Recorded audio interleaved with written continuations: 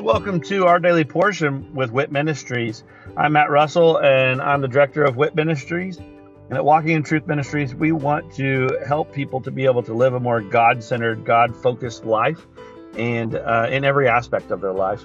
So the purpose for this podcast is for us to really strengthen our biblical discipline of reading the Bible. So I'm going to read a scripture every day where I'm going to share a nugget about that scripture, and then I'm going to say a little prayer at the end, and that will be the entirety of our episodes for this podcast. Please feel free to check us out at walkingintruthministries.org, or you can also check out our other podcast, which is Living the WIT Life with Walking in Truth Ministries. I hope that this podcast blesses you as much as it blesses me, and let's go ahead and get started with our daily portion.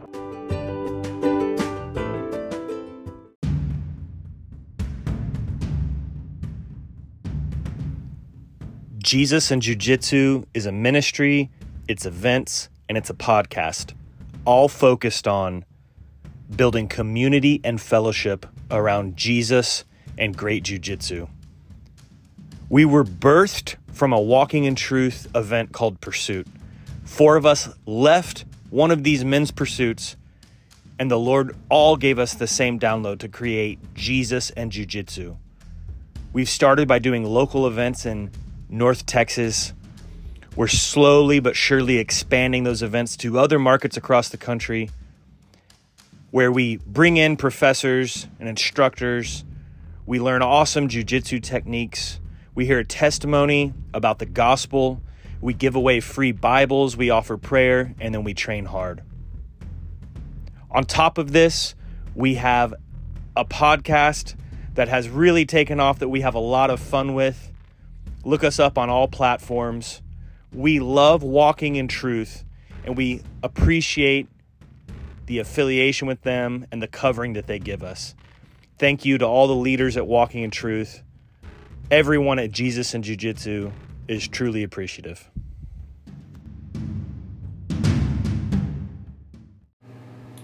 Hosea 9. Ephraim punished. Do not rejoice, O Israel, with the exultation like the nations, for you have played the harlot, forsaking your God. You have loved harlots' earnings on every threshing floor.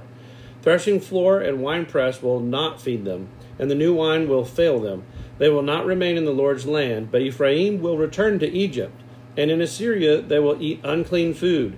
They will not pour out drink offerings of wine to the Lord. Their sacrifices will not please him. Their bread will be like mourner's bread. All who eat of it will be defiled, for their bread will be for themselves alone. It will not enter the house of the Lord. What will you do on the day of the appointed festival and on the day of the feast of the Lord? For behold, they will go because of destruction. Egypt will gather them up. Memphis will bury them. Weeds will take over their treasures of silver. Thorns will be in their tents. The days of punishment have come. The days of retribution have come. Let Israel know this. The prophet is a fool. The inspired man is demented because of the grossness of your iniquity and because your hostility is so great. Ephraim was a watchman with my God, a prophet, yet the snare of a birdcatcher is in all his ways, and there is only hostility in the house of his God. There have gone deep in depravity, as in the days of Gibeah. He will remember their iniquity. He will punish their sins. I found Israel like grapes in the wilderness. I saw your forefathers as the earliest fruit on the fig tree in its first season. But they came to Baal Peor and devoted themselves to shame. And they became as detestable as that which they loved. As for Ephraim, their glory will fly away like a bird. No birth, no pregnancy, and no conception. Though they bring up their children, yet I will bereave them until not a man is left. Yes, woe to them indeed when I depart from them. Ephraim, as I have seen, is planted in the pleasant meadow like Tyre. But Ephraim will bring out his children for slaughter. Give them, O Lord, what will you give? Give them a miscarrying womb and dry breast.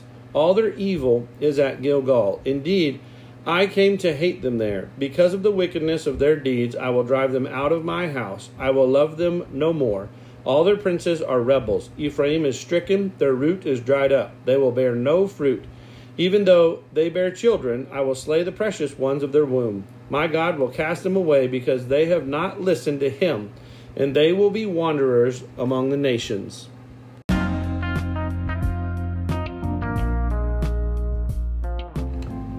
One of the most important parts here is to remember who Ephraim is. Ephraim is the primary tribe in the northern kingdom of Israel, when you have the divided kingdom.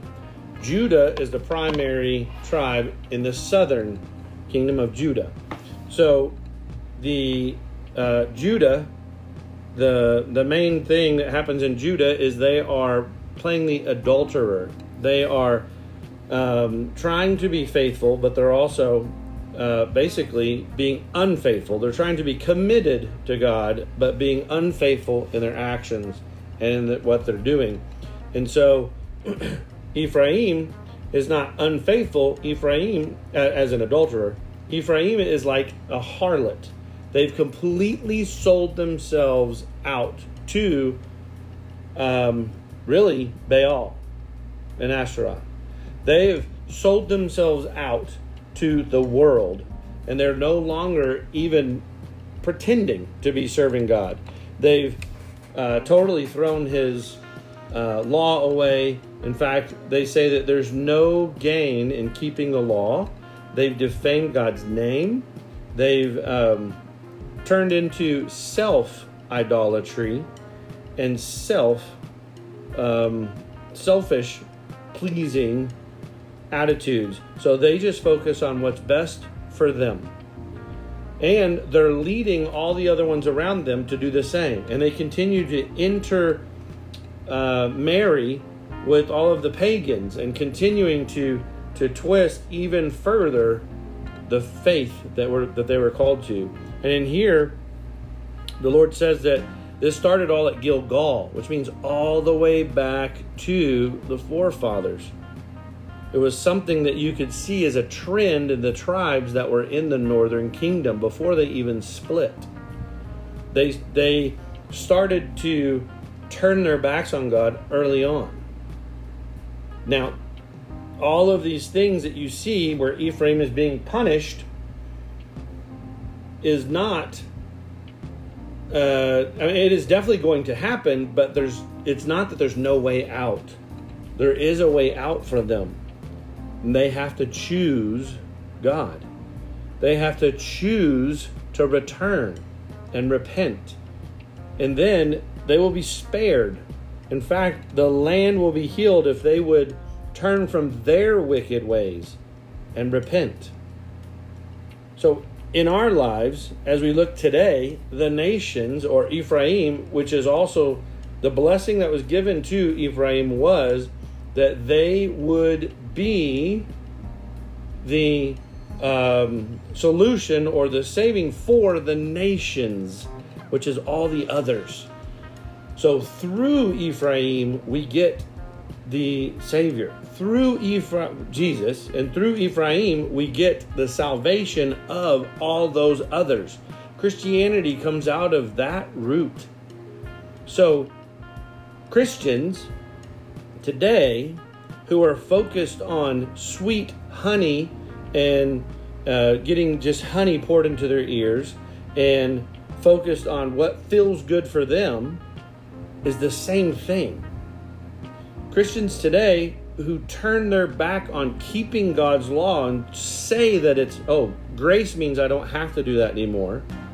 That's the same thing. They're falling into the same trap.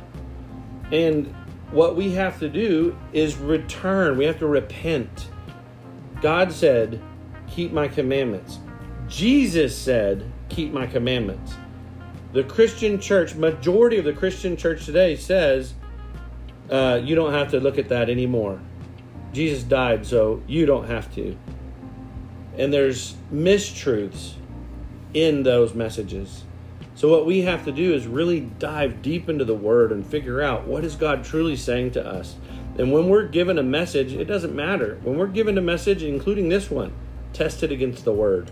Not one or two lines. It has to be line upon line, precept upon precept, witness to witness. It has to be consistent throughout. If we find a scripture or two that is not consistent with the rest of the scriptures, then we must test them, because The misunderstanding in the way that it's not lining up is in us, not in the Word. There's no contradiction. There's no imperfection. There's no mistake. The Word is perfect. And where we find imperfection, it's not in the Word. It's in us and our understanding of it. So dig deeper into the Word and finding the truth that God has for us. So Father, thank you for your Word, and thank you for this promise. And we're thankful that even though we do turn our backs, you still give us a way back. And I pray that we can be consistent and we could be faithful and diligent in finding your desire for our lives and not our own. That it would be our lives are dedicated to serving you and pleasing you, not finding pleasure for ourselves. All the pleasure that we get for ourselves is because you are a faithful God and you bless us with the way that you desire. Thank you for the sacrifice that you gave us, and thank you that you do give us grace when we fall. But help us to remember to repent and to come to you for forgiveness. And I pray for all this in Jesus' name. Amen.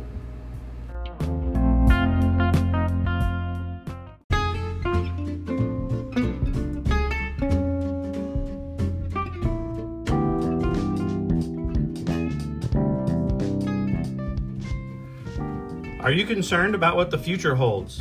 Are you confident that the retirement plans that you have today will still be secure tomorrow? Let us help you by clearing up the uncertainty. This is Matt Russell, the director of WIT Ministries. Many of us at Walking in Truth Ministries are bivocational, working in our ministry as well as in the financial services industry at Win Big Financial Group. We help people to build a tax-free and risk-free retirement. Give me a call at 817-903-2575 to support our ministry and to secure your family's financial future. Again, call today at 817-903-2575. Thank you and God bless.